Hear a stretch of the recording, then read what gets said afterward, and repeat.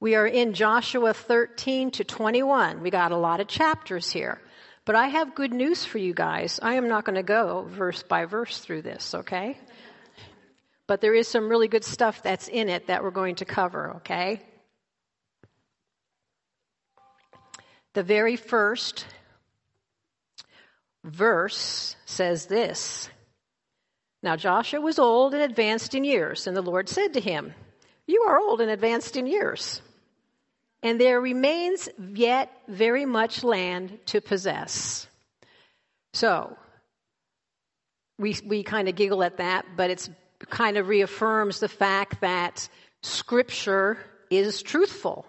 He was old and advanced in years, and he is acknowledging that with Joshua. God knows what goes on with us. He knows how when we get old. He knows when we get up, he knows every hair on our head and stuff, so he knows all about us.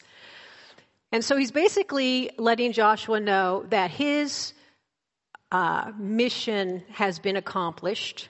They have conquered and possessed and gotten into the land, but there's still some more work to do. There remains very much land to possess. And the word possess means to rule it, to be able to walk freely among us and stuff, and just to really get rid of all the leftover people who are against God and not going to be living at peace. So the rest of chapter 13 goes on and just reminds us that some of that land was distributed under Moses before they crossed over the Jordan. So the land east of the Jordan is all been settled. And remember, Moses made a deal with them. They wanted to kind of hang out there. That was good and everything. And Moses said, "You can leave your herds here and whatever, and your children and stuff, and you can be there. But the fighting men need to come over and cross over and help the rest of the Israelites to conquer their land. And once all that is done, then they can go back over the Jordan." You know what? Do you wonder how they got back over the Jordan? Anyone think about that? How'd they do that? Anyways, they did it. Maybe upstream, I don't know, but boats, who knows? But they got back over on the other side of the Jordan. And also, at the very end of 13, it says this, the last verse in 33. Talks about these inheritances. "But to the tribe of Levi, Moses gave no inheritance. The Lord God of Israel is their inheritance, just as he had said to them." So that's an interesting thing. They're all going to get some land and all settle in some land, except the Levites are not going to have any land. We know from Numbers 18:20 that they were Aaron's descendants and they were in the priestly line. But we're going to revisit that later on too. So now we're going to skip 14 and jump over to 15. Because Moses has passed away, he did some of the fighting and the distribution of some of that land. Now the rest of it is going to be all done by Joshua. He's going to distribute the land to the rest of the tribes. And with inheritance, it's traditional, and back here it was pretty much the law, that the inheritance, the bulk of it, whatever, would go to the firstborn son. But this list Joshua starts out giving it to Judah. Judah, he was the fourth son. So what happened with that?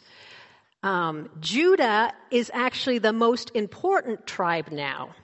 But being the fourth son, he now has prominence because of his brother's sins. Brother number 1, 2, and 3. Reuben, the oldest, which should have gotten, the honor of being the firstborn. In Genesis 35:22, we know the story how Reuben dishonored his father by sleeping with his father's concubine. You don't do those things. Now, I know we don't have concubines today. It was kind of a different culture. But what it meant, what it symbolized was Reuben usurping the authority that his father had. Okay? So he gets knocked out of the primo spot.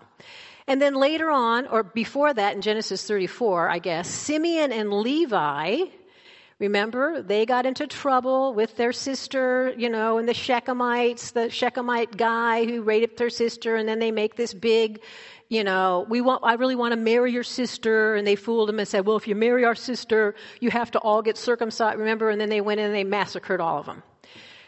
And Jacob says, now my name has been bloodstained or whatever. So they got knocked out of the running. That's 2 and 3. So then the fourth son was Judah.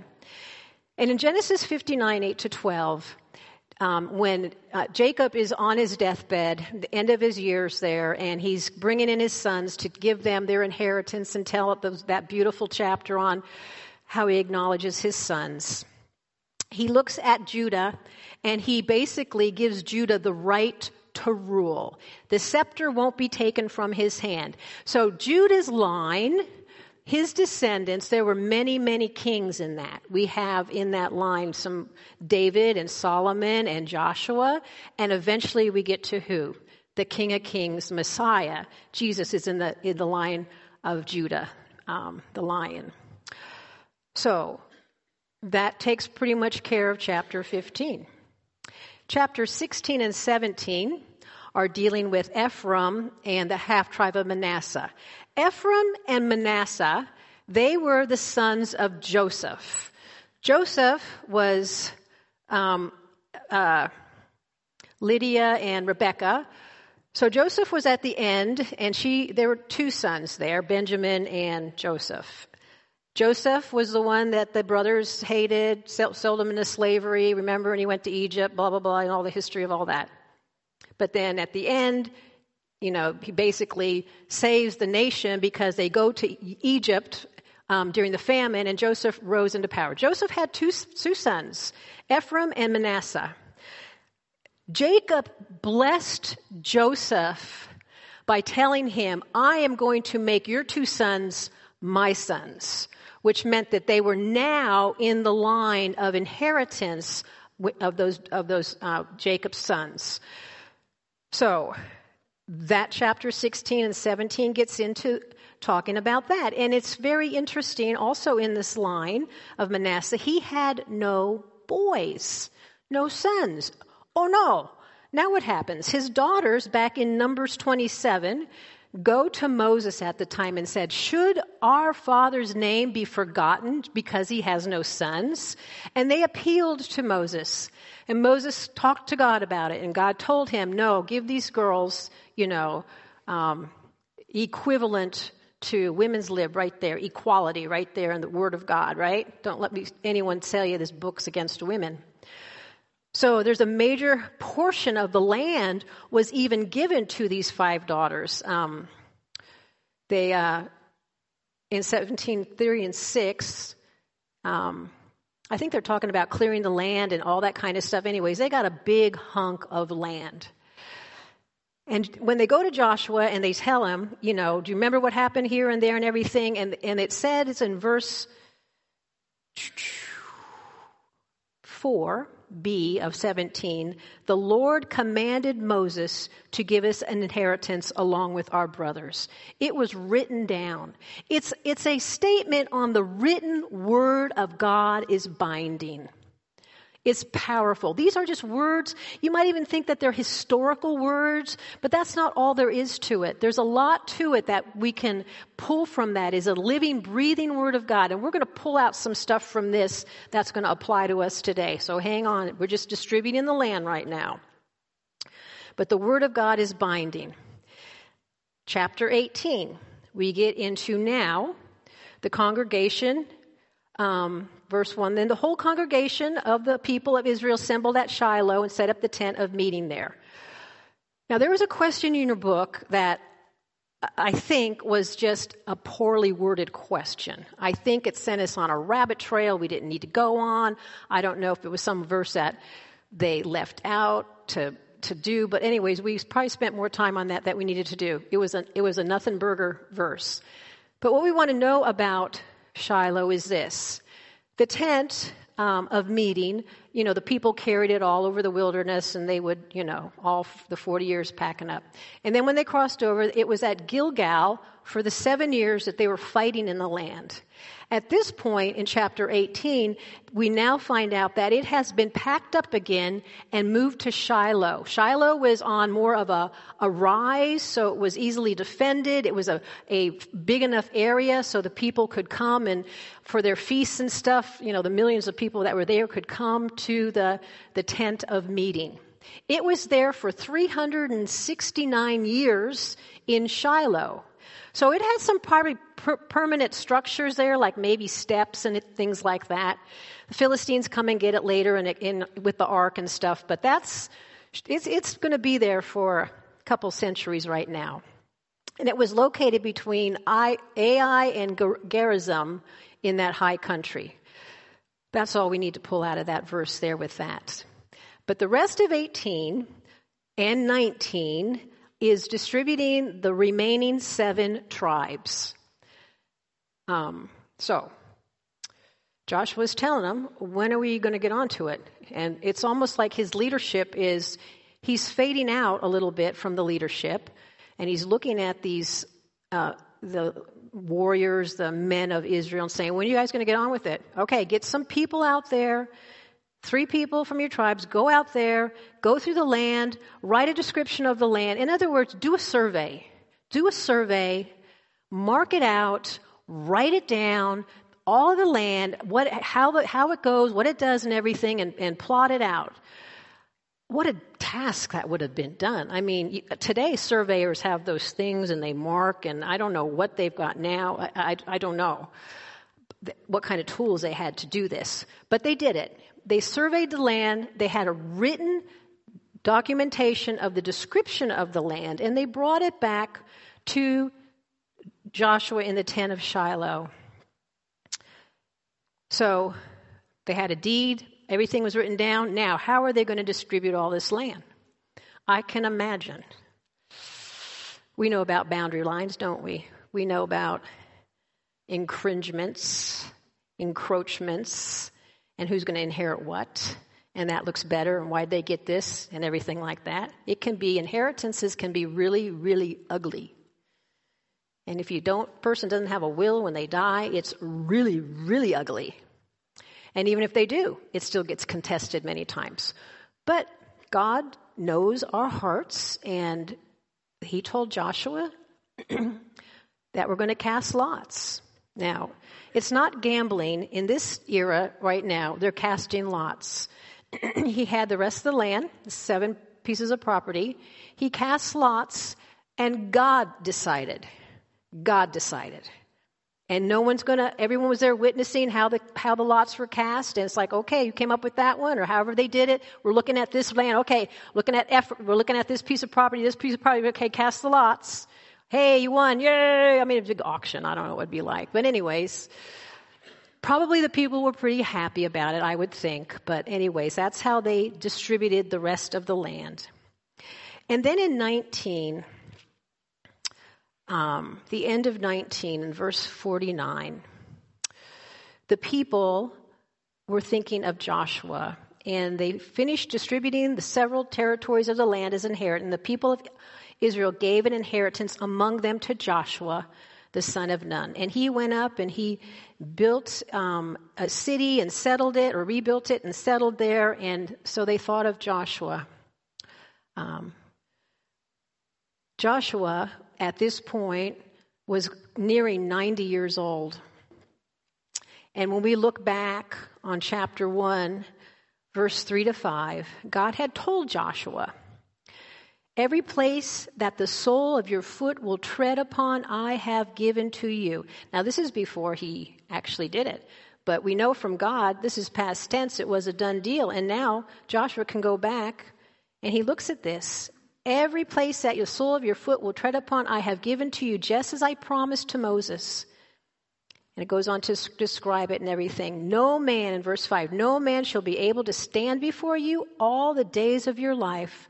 Just as I was with Moses, so I will be with you, and I will not leave you, forsake you. Be strong and courageous, for you shall cause the people to inherit the land that I swore to the fathers to give them. And the only thing he needed to do was to be strong and courageous, to keep the law, to not turn to the left of it, to not turn to the right. Verse 8, I'll just take it from there. This book of law shall not depart from your mouth, but you shall meditate on it day and night, and so that you can be careful to do according as is written. And then you will go make your way prosperous, and you will have good success. But I have I not commanded you? Be strong and courageous. God is with you.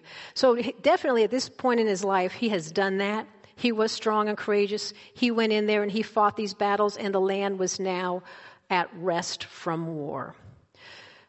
So the last verse there in 1951 says, so they finished dividing the land. But they were supposed to now go and possess it. They needed to possess the land. Possessing the land means to rule it.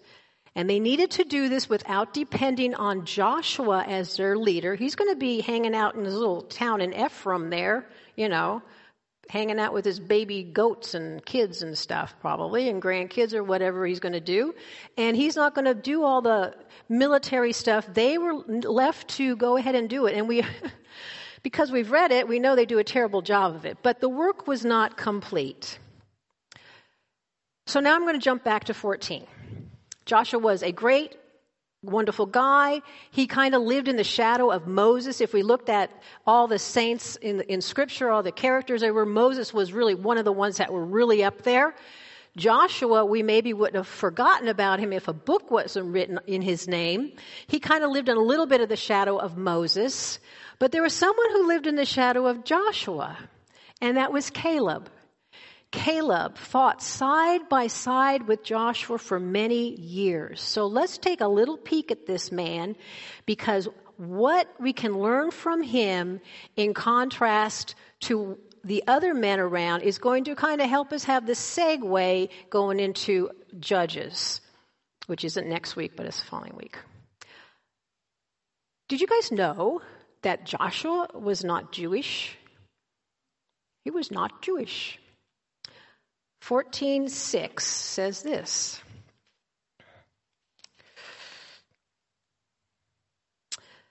Verse 6. Then the people of Judah came to Joshua at Gilgal and said, the son of Jephunneh the Kenizzite is Caleb. The son of Jephunneh the Kenizzite. So what do we know about the Kenizzites? If we go back to the original promise that God made with Abraham in Genesis 15. God is telling Abraham that he's going to give this land to them, this land that is now inhabited by all these ites. And one of those groups of ites were the Kenizzites. The Kenizzites were the bad people in the land of the promised land.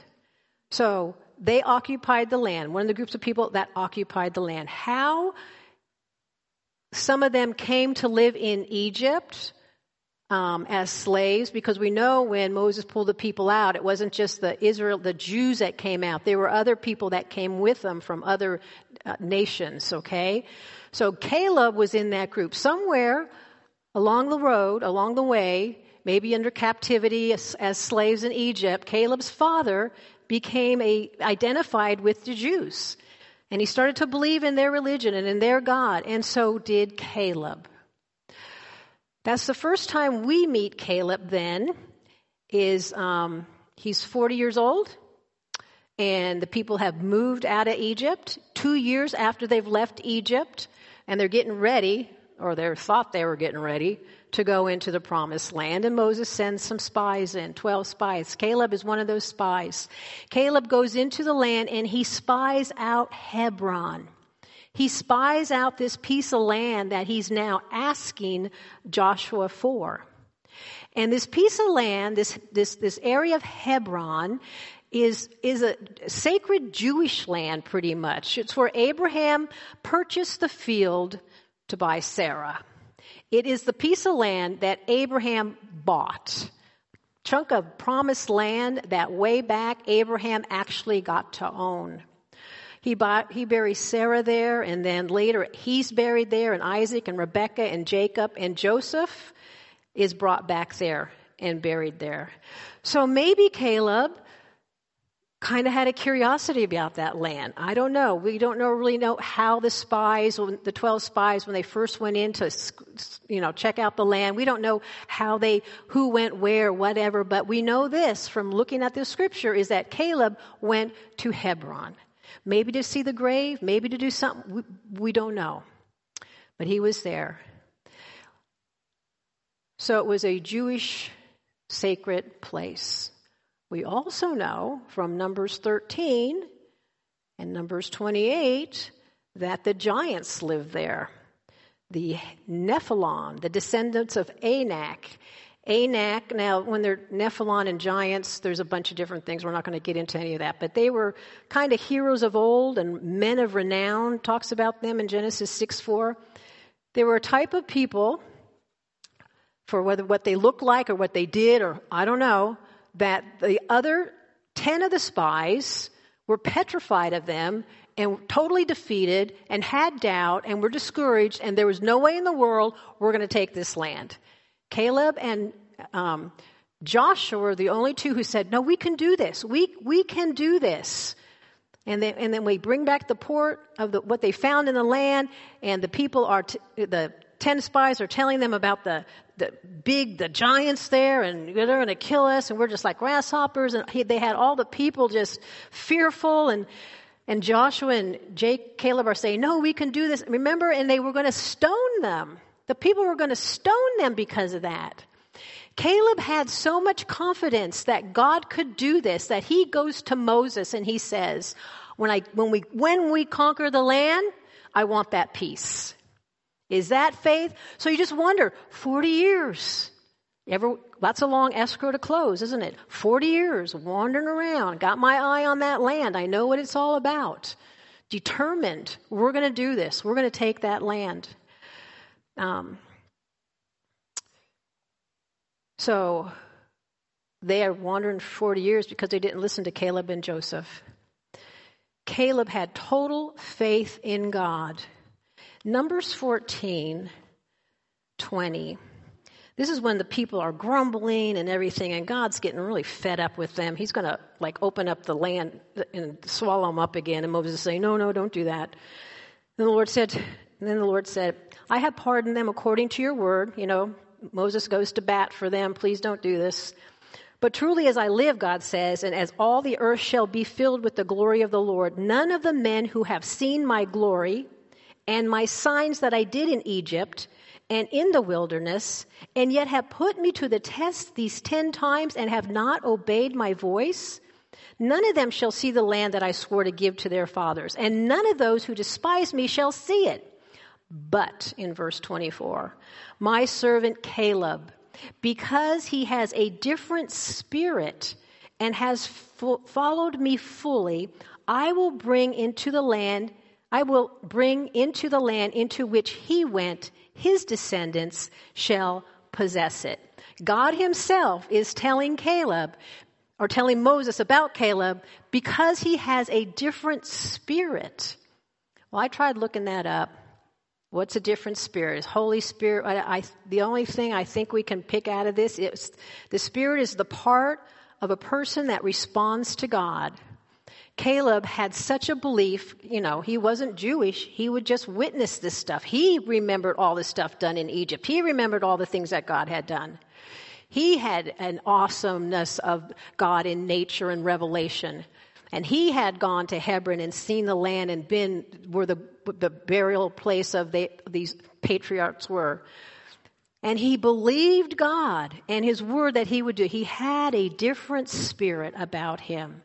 We know in chapter 14, verse 9, a word that we pulled out of our question, that Caleb wholly followed the Lord, the God of Israel, wholeheartedly, wholly followed, which means with all of your heart. Nothing else is more important than God. We love our kids, we love our grandkids, we love our husbands, all this stuff. But you know what?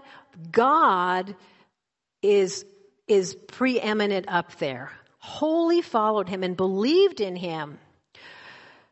Matthew 22:37, Jesus says, the first and greatest commandment is love the Lord your God with all your heart and all your soul and all your mind. And the second one is love your neighbor as yourself. But Jesus said, the greatest thing, is to love the Lord your God with all your heart. This was Caleb. He was old, but he wasn't finished working for God or serving God. He knew the job wasn't finished yet. He wasn't going to retire. We know in chapter 15, 14 to 15, that he gets his land. 14 to 15, and Caleb drove out from his land the 3 sons of Anak. I didn't write those down, but anyway, the 3 sons of Anak, who those 3 names are also in Numbers. So he gets in there and he clears them out. Hey, this is my land now, God. And whatever he did, he got the giants of renown, whatever, out of there. And he lived in the land. He never grew weary, or he never lost heart, and he never gave up, but he fixed his eyes on the prize. 2 cities were in Hebron. There was Hebron and Debur. And Caleb says, okay, I've got Hebron, I'm living here, and whoever can go in there and conquer Debur can have my daughter. So, that must just have been a fun kind of thing. He's got his daughter living next door, and all the grandkids running around, Funsville. The other tribes did not clear out the land like Caleb did. And we're going to run into their problems that they had. Why not? Possibly they were tired of fighting. They were kind of comfortable or whatever. They settled. They did not live wholeheartedly for God because they were told to do this. But if they can skid by and just kind of do this and they don't have to do this, they become complacent. Your commentary used that word complacent, and it's a good word. I looked it up. The American Heritage Dictionary, complacent. Satisfied with current situation and unconcerned with changing it, often to the point of smugness or self-satisfaction. Merriam-Webster Dictionary, complacent, marked by self-satisfaction, especially when accompanied by unawareness of actual dangers or deficiencies. That's an interesting twist on it. The Cambridge Dictionary says complacent, feeling so satisfied with one's own abilities or situation that one feels they do not need to try. And finally, the Free Dictionary. You guys ever take a look at that one? Got one word for complacent. Unbothered. Pooh Bear would not like that one. Unbothered. Unbothered. So, I wonder, complacency. Is that what happened to them? They felt the need. They were satisfied with whatever they had there, and they didn't have Joshua leading them on or whatever. But what is? Let's wrap it up here. The last part, chapters 20 and 21. God knew that the people would fail and not live wholeheartedly for him. He knew that. He knew that. He knew that because they weren't like Jacob and Joshua going in there and living wholeheartedly for him and becoming complacent, that the land would have trouble and the land would suffer. Romans 8:20 talks about how the land, the creation, is in bondage to corruption. The land would suffer. There'd be crime. There'd be unrest. They were living in disobedience. They weren't doing what God had told them to do. And so because of this, because the land was going to have these problems, God's going to set up, because he always is taking care of us, these special cities. And one of them was a city of refuge. So we have in chapter 20 that the description of 6 cities that were set up, and they were taken from the 48 cities, or the cities that belonged to the Levites. So in other words, the Levites or priest was at each one of these cities. 3 on each side of the Jordan. God gives specific commands about these cities of refuge. And again, he documents it in Numbers, Deuteronomy, and Exodus that they're going to have these cities. He knows. He knows. Back then in this primitive world, before they really had laws and before government, It was an eye for an eye and tooth for a tooth. You killed my donkey, I'm going to go kill your donkey. You did this, I'm going to get you back. And it's eye for eye. It's like a human nature thing. You see this with kids, right? Well, he took mine, so I took his. Or you scribbled on my paper, I scribbled on his paper. You know, it's kind of who we are. So it was very primitive. And because this would happen, if there was a death or an purposefully or accidentally, the family member of the person who was killed, they would appoint an avenger of blood. Could you imagine being the representative in your family as the avenger of blood? I bet you they'd have a lot of volunteers for that in some of these families, right? Please, Dad, please, let me go get him, please, please. So it was a very barbaric situation that was there. So these cities of refuge were set up that if somebody murdered somebody, intentionally or not, they could flee to one of these cities. And they were distributed so you could get to them, okay? Why did God do this? Because people are made in the image of God and we have value. We have value.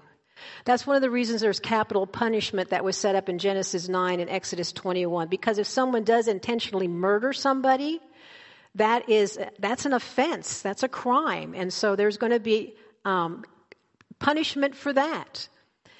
No one is put to death for a death by an accident, though, okay?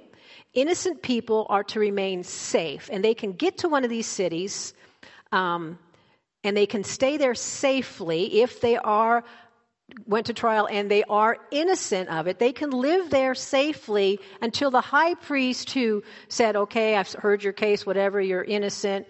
When he dies, they can go back home. Now, what happens after that, I don't know.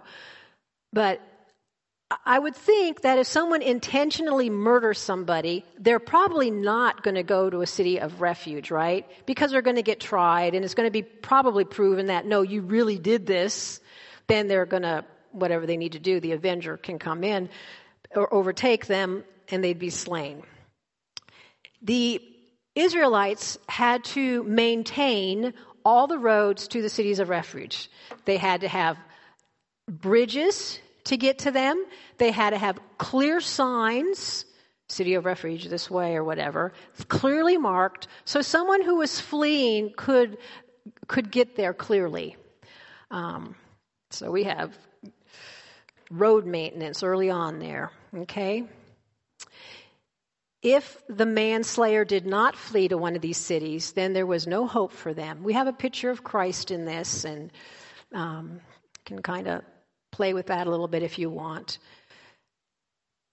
The other descendant, or the Levites, I'm going to close with this. The Levites were scattered around. They were given cities within other tribes. They were given cities and some pasture land, and they were scattered. Why were they scattered? Levi and Simeon, they had that massacre, right? And God told in Genesis 34 at that time, Levi, because you did this, in Genesis 49, Jacob said that he would scatter and disperse them, and they would have no inheritance. So the Levites were scattered throughout the land because of the massacre, but there's a blessing in disguise because they were also Aaron's lineage, and they were priests. So they had priests scattered throughout the country. And their portion was the Lord, and they lived off of the sacrifices, portion of the sacrifices that came. So even when we mess up, God there's consequences, but there still can be hidden blessings. All right. I want to end with this.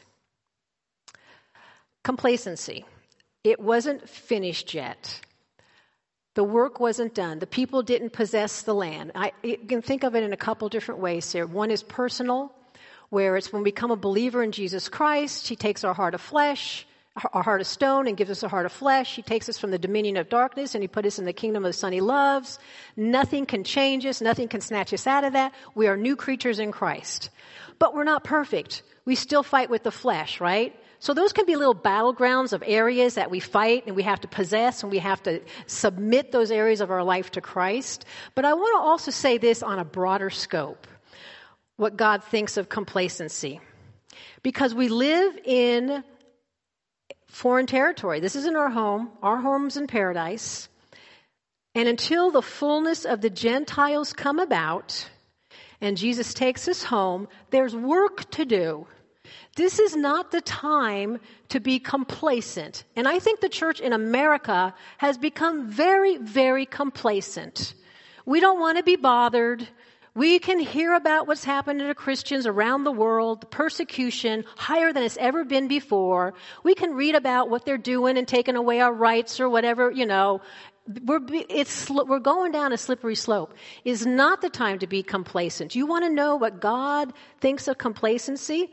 For one thing, in Luke 18, Jesus said, when the Son of Man comes, will he find faith on earth? Revelations 3, the letters. 14 is the letter to the church of Laodicea. This is us. I know your works, and you are neither cold nor hot.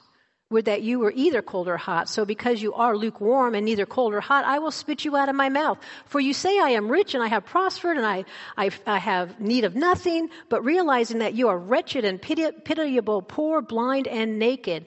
These are letters written to God's people. I want you to get that. They're not written to pagan people.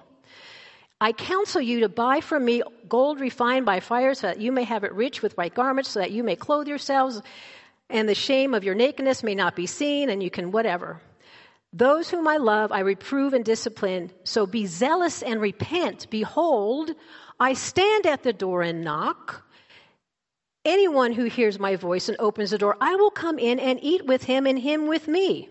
Now, I hate to burst some of your bubbles out there, but that verse and that picture of Jesus standing at the door knocking is not knocking on a sinner's heart. It is knocking on the church that's become complacent. The church that doesn't worship God, the church that just when they come together, they worship the band, or they worship the building, or they worship their works out there. And Jesus is saying, let me in. Let me in. Time is running short. The work is not done. We have got to live for Christ and the gospel.